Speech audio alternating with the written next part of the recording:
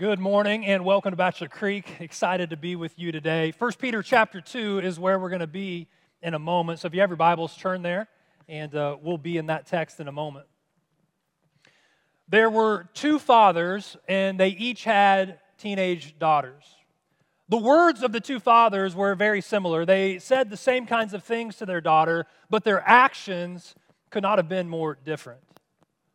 Both fathers had told their daughters that they can achieve whatever they want in life, whatever you commit yourself to. If you dream it, you can do it. There's nothing you can't do in life. The first father would occasionally ask his daughter, "Have you applied to any colleges? Make sure you do your research." But he never really offered more than that. The second father, he was really invested in helping his daughter discover her passions. When she expressed an interest in animals, he made sure that she got involved in 4-H. He helped her get a spot volunteering with the local veterinarian. When it came time to visit colleges, his daughter asked him if he would join her on these trips. And after they had finished visiting the universities, they sat down and talked through the pros and cons of each school. Now, you tell me, which father do you think believed that his daughter could do whatever she wanted? Both fathers told their daughters about the importance of prayer, that spending time with God was vital to their spiritual life. But each evening, the first father would send his daughter to bed while he stayed and watched TV. As she walked up the stairs, he'd say, "Don't forget to pray." The second father, he would walk with his daughter upstairs and he would sit on the end of her bed and he would talk to her about her day and what was causing her stress and anxiety and what she wanted prayer for. They would talk about how God had answered prayers. They talked about other people and situations that they could be lifting up in prayer, and they would end their time together each evening by praying together, praising God, thanking Him for His blessings, and lifting up requests. Now, you tell me, which father believed in the importance of prayer? Both of these fathers had demanding jobs that required long hours. The time away from home created distance between them and their daughters. And the daughters began to express hurt that their dad wasn't around very much. The fathers would miss activities and events, and it all culminated when they missed the biggest volleyball match of the year. This led to strained relationships and arguments around the house. Both fathers told their daughter, "I'm sorry." But the first father continued to do the same thing over and over, each time saying, "I'm sorry, it won't happen again." The second father said, "I'm sorry," but he realized that something needed to change. So he spent time actively making amends through his actions, listening, showing empathy, consistently being present. And through these actions, the hurt was healed and the relationship was mended. Now you tell me, which apology do you think was sincere? The answer is obvious. We know that talk is cheap. Actions matter.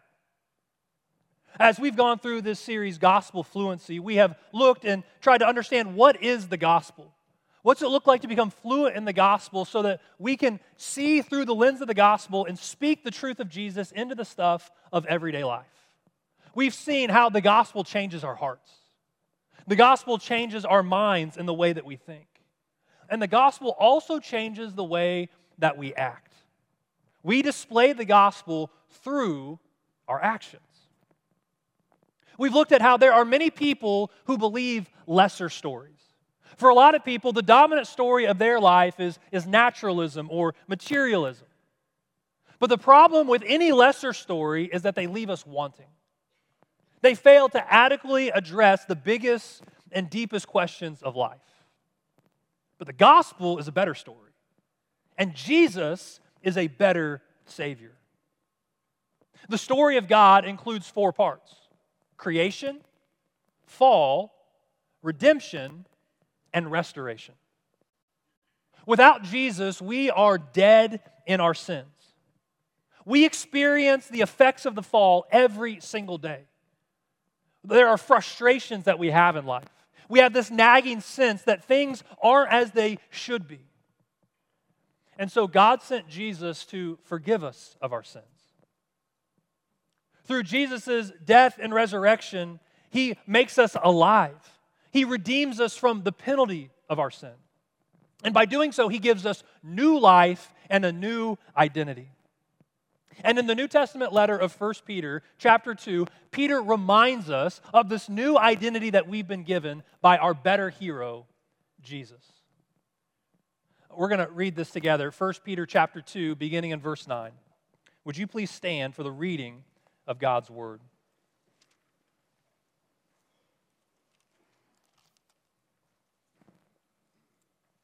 But you are a chosen people, a royal priesthood, a holy nation, God's special possession, that you may declare the praises of Him who called you out of darkness into His wonderful light.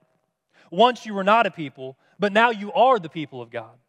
Once you had not received mercy, but now you have received mercy. Dear friends, I urge you as foreigners and exiles to abstain from sinful desires which wage war against your soul. Live such good lives among the pagans that though they accuse you of doing wrong, they may see your good deeds and glorify God on the day He visits us. May God bless the reading of His Word. You may be seated. In this passage, Peter teaches us that our identity in Christ impacts our actions, enables holy living, and enhances our witness. Our identity in Christ impacts the way that we act, it enables us to live holy and distinct lives, and it enhances our witness to a watching world. First, I want you to notice Peter tells us about our new identity. Our new identity. And Peter here follows the pattern of Paul and the other New Testament writers. Before he ever tells his audience what to do, he reminds them of who they are. Again, verse 9 says, "But you are a chosen people, a royal priesthood, a holy nation, God's special possession, that you may declare the praises of Him who called you out of darkness into His wonderful light." This is who you are. He says you are a chosen people. Now, this isn't because of our own merit. It's not because we've done anything to deserve it. It is all because of God's grace and God's purpose. We are selected to be His representatives on earth. Paul tells us in 2 Corinthians 5 that we are Christ's ambassadors. We are a royal priesthood. In the Old Testament, it was only the priests, the Levites, who had access to God. But now through Jesus Christ, we have direct access to God the Father. We are a royal priesthood, serving as intermediaries between God and humanity. God makes His appeal through us. We are a holy nation. We are called to be holy, set apart from the world and set apart for God's purposes. And our lives should reflect His holiness. Our lives should stand out in a world that is often marked by moral relativism and immorality and indifference. We are God's special possession. As followers of Jesus, we belong to God. Our identity is found in Him. And that identity should shape our behavior and should shape our actions. We have been called out of darkness. We have been called out of darkness and into His marvelous light, which means that our lives should contrast the darkness of the world. Our lives should shine as beacons of hope. As Jesus taught us in the Sermon on the Mount, we are to be the salt of the earth and the light of the world. We are to let our light shine before others, like a city on a hill that cannot be hidden. And if you are a follower of Jesus, I'm telling you, this is who you are. Right now, this is who you are. You are a chosen people, a royal priesthood, a holy nation, God's special possession. You have been called out of darkness. This is who you are. But you don't always feel that way, do you? You don't always feel like royalty, right? My guess is you don't always feel holy. There are times you don't feel like you're God's special possession. But this is who God says you are. And there are moments in your life where you have to choose to believe what's true even when you don't feel it. You have to trust that what God says is true and right. Believe the truth, and the feelings will follow. And what I want you to see today is that our identity, it overflows into our actions. Who you are determines what you do. Who you are determines what you do. And that order makes all the difference. See, you don't act like Jesus in order to belong to Jesus. No, you belong to Jesus, and then you are able to act like Jesus. Belonging precedes behavior. Years ago, the website of the Chicago Bears football team presented a series of videos that followed the team's rookies from their first arrival at training camp on through the preseason. And there was one video that showed part of Coach Lovie Smith's first orientation talk with the rookie class. Now, of course, the biggest thing on each rookie's mind is whether or not they're going to make the team. And rookies know that the team begins with 80 players who come into camp. And after a few weeks, the coaches cut the team down to 65 players. And then, before the season actually begins, NFL teams are required to trim the roster down to 53 active players. So of the 19 rookies that were invited to the Bears training camp that year, the team would likely keep only around 7. And Lovie Smith knew that. And so he addressed the rookies' concerns in his talk to that year's class. And his challenge to the team was, make us put you on the team. Make us put you on the team. In other words, play so well in practice that the coaches couldn't imagine cutting you. Make us put you on the team. Take the decision out of the coach's hands. Let your performance make the decision for us, right? And you know, there are a lot of religions and there are a lot of people in the world who think that God makes the same sort of speech about who will get into heaven. Do you want to make the team? Do you want eternal life? Make me put you on the team. Live such a good life. Do so many good deeds that I could not even imagine rejecting you. Take the decision out of my hands. You see, church, the counterintuitive truth is that God works on a completely different basis than football coaches do. People who think that they can perform so well that they can make God add them to heaven's roster because they're so deserving of it, they're the ones that will be rejected. This is the idea of salvation by works. It's the opposite of salvation by grace. God saves us by His grace and His grace alone. It is through faith in Jesus Christ. So there are some of you who need to stop trying to earn an identity that's already been given to you. He gave us a new identity on the basis of His grace, not our performance. Think about the family that you were born into. You did nothing. You achieved nothing. You contributed nothing to the family that you were born into. You inherited that name because of no work on your own. I was born as a Cogdell, and I did nothing to earn that. And you and I, we did nothing. We contributed nothing to belong to the family of God. Christ did the work, and we received the blessings. So praise God for the new identity that He gives us. Praise Jesus as the only means by which that identity happens, and praise the Spirit as the one who brings that alive in us. Last week, you'll remember, we talked about how we are better together. That the Christian life was never intended to be carried out alone. We need each other. But neither is our faith to be lived out in a vacuum, isolated from the rest of the world. If you read Jesus' prayer in John 17, this is His longest recorded prayer in all of Scripture. We know it as Jesus' high priestly prayer. And in this prayer, we see that God the Father has left us in this broken world for a reason. Jesus prays in John 17, verse 15, "My prayer is not that you take them out of the world, but that you protect them from the evil one." Have you ever wondered why, when we put our faith in Christ and we receive salvation, why doesn't God just take us to be with Him right away? Why don't we just go and spend eternity with Him right away? Why are we still here in this sin-stained world? This prayer tells us why. We have a mission. We have a purpose to fulfill. He goes on, they are not of the world, even as I am not of it. Sanctify them by the truth. Your word is truth.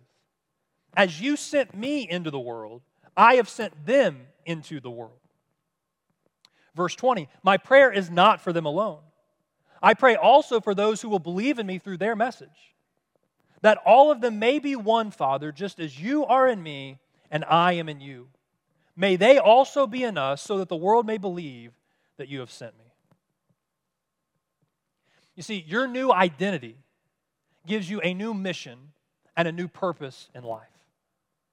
The reason that you are here on this earth is to glorify God and to share the hope of the gospel and the message of Jesus with the people around you. At Bachelor Creek, our mission is this: making and growing disciples of Jesus. That's why we're here. That's what we do. To make and to grow disciples of Jesus. So Peter begins by saying, this is your new identity. And then he moves, secondly, here is your different lifestyle. Here's the life that you are to live. He writes in verse 11, dear friends, I urge you as foreigners and exiles to abstain from sinful desires which wage war against your soul. Live such good lives among the pagans that though they accuse you of doing wrong, they may see your good deeds and glorify God on the day He visits us. We can summarize Peter's words this way. You've been made different, now live differently. You have been given a new identity. You have been made different, now live a distinct and holy life. If you'll notice here, verses 11 and 12 explain two halves of the Christian life.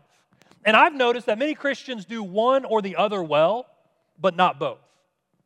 So there are some Christians who follow Peter's instructions to abstain from sinful desires. There are Christians who are intentional about fighting against sin, but they do so isolated away from the world. They kind of get into their little holy huddles away from the world. They're not engaging in culture, but they're fighting against sin. And then you have other cultures, you have other Christians in our culture who are engaging with outsiders, right? They're involved in culture, but their life looks no different from the world. They're participating in sin. They're living a sinful lifestyle.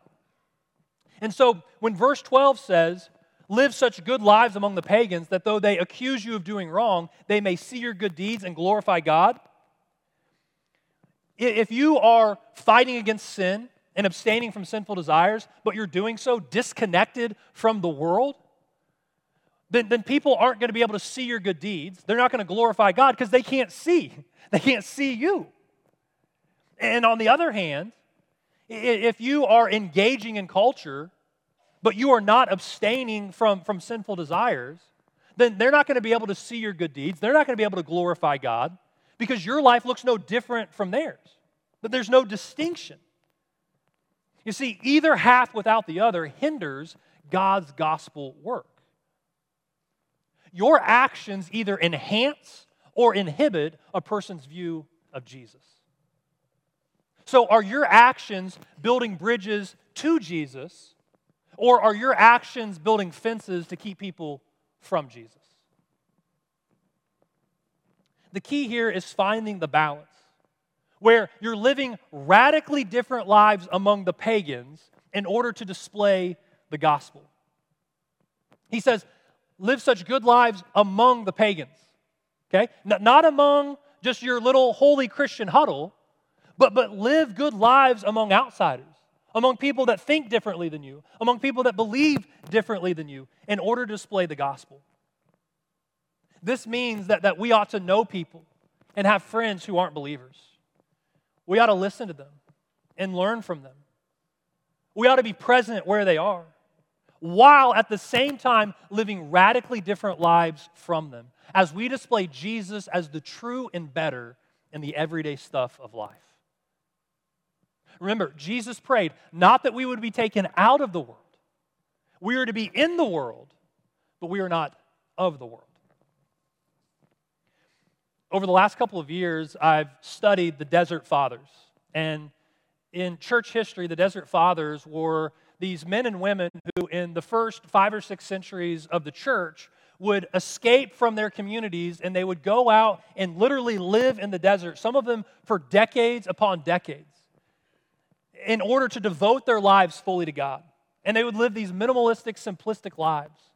And they would spend their days praying, they would spend their days fasting and just trying to commune with God as deeply as possible. And their writings are profound, and there's so much that we can learn from their devotion to God. But as I've studied these men and women, what stood out to me is that they weren't living on mission. They would fight against sin in their life, but they would do so isolated from the very people that God calls us to reach. They weren't salt and light in their communities. In fact, they left their communities. And the call on our lives is to display the gospel in our culture. And that means that we engage with others. We do so by living distinct lives from the culture. Remember, we are in the world, but we are not of the world. So Peter shares our new identity. He instructs us to live different lives. Thirdly, we see the result, and that is the gospel's transforming impact. We see the transforming impact of the gospel. Again, verse 12 says that though they accuse you of doing wrong, they may see your good deeds and glorify God on the day He visits us. That they may see your good deeds. So when pagans, these are just people who don't know God, when they see your actions, when they see you living out the gospel, what's their response? They glorify God. They're transformed. That is the goal. That is the ultimate result. See, we don't live out the gospel so that we can feel morally superior to other people. We don't live out the gospel so that God will love us more than He already does. We do it because we have been called out of the darkness into God's marvelous light, and we want to see other people called out of the darkness too. Their lives are changed, not just because the gospel was preached, but because it was also lived out. And that is the power of the gospel in our actions. St. Francis famously said, "Preach the gospel. If necessary, use words." Have you ever heard someone say, "You may be the only Jesus someone ever sees"? Your life, your example may be the only representation of Jesus that someone ever sees. And so when people look at your life, what are they seeing? Well, what would people determine about you based only on your actions? Do your actions confirm or deny what you claim to believe? So as we wrap up our time together, I just want to give you 3 quick pieces of application. First, show it, don't just say it. Show it, don't just say it. The message of Jesus is most effective when people see it in action. We have multiple generations of people in our culture today who are jaded and they are cynical because they are sick and tired of seeing people say one thing and then do something completely different. People want real. People want authenticity. So yes, use words as you share the hope of Jesus, but make sure that your life supports the message that you're sharing. When he was campaigning for president in 1988, George H.W. Bush famously said, "Read my lips, no new taxes." It was the most memorable line from his speech, and it was honestly one that helped secure his victory. But those same words would come back to haunt him when he was running for re-election in 1992. You see, Bush was unable to keep his campaign promise. In 1990, he signed a law that raised multiple taxes. His mouth said one thing, but his actions showed something else. Most people agree that Bush would have easily won re-election if not for that one failed promise. In fact, Republican pollster Richard Worthland, he called the promise the 6 most destructive words in the history of presidential politics. Show it. Don't just say it. Second, live holy. Holiness matters. Living distinct lives matters. Don't be a stumbling block for someone else. If people are going to trip and fall, if someone's going to trip and fall and stumble, make sure that they're stumbling over Jesus. Make sure that they're stumbling over Jesus and His claims and His message, not your lifestyle. Don't be the reason that someone walks away from Christ. And third, get out of your bubble. Engage with outsiders. What I think is awesome is that there are some of you who are here today because someone else invited you. And you accepted that invitation, not just because they asked you with their words, but because you saw something distinct and attractive in their lifestyle. They were genuine. You could tell that their faith was real. You saw the way that they loved their spouse. You watched the way that they coached their son's Little League team with passion and with integrity. You witnessed them serve in the community without expecting anything in return. But maybe for you, it was also a little closer to home. The friend who invited you was a coworker or a neighbor, and you have seen their faith in action. They helped you when you needed it the most. They brought you a meal when you weren't feeling well. They checked in with you when you were recovering from surgery. They let you borrow a car when yours broke down. You see, when we get out of our bubble and engage with others, when our lives match our words, then people are able to see Jesus for who He really is. And as you live out the gospel, remember, Jesus is the hero. You live out the gospel in your actions so that people can see Jesus, not you. Jesus saves. Jesus redeems. Jesus heals. Jesus transforms lives, not you.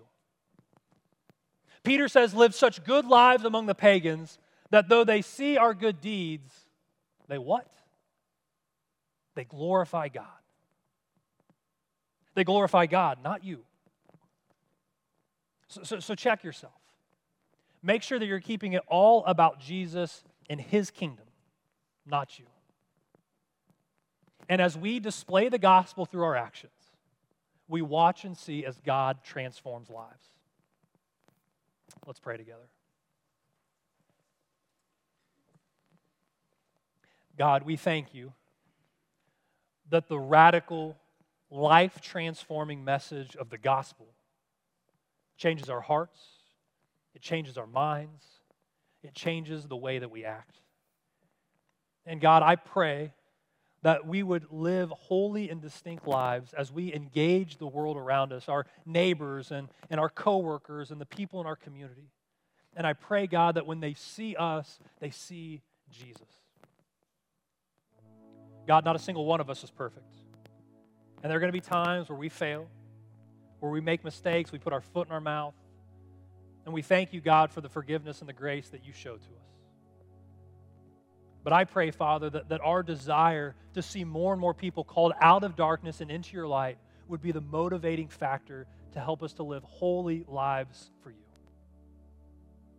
God, thank You for changing our hearts. Thank You for changing our lives. God, I pray that people would see us. And they would see there's something different. There's something appealing about our lives. And as we live out the hope of Jesus, more and more people would be brought into Your light so that You get the glory. God, that is our prayer. In Jesus' name, amen.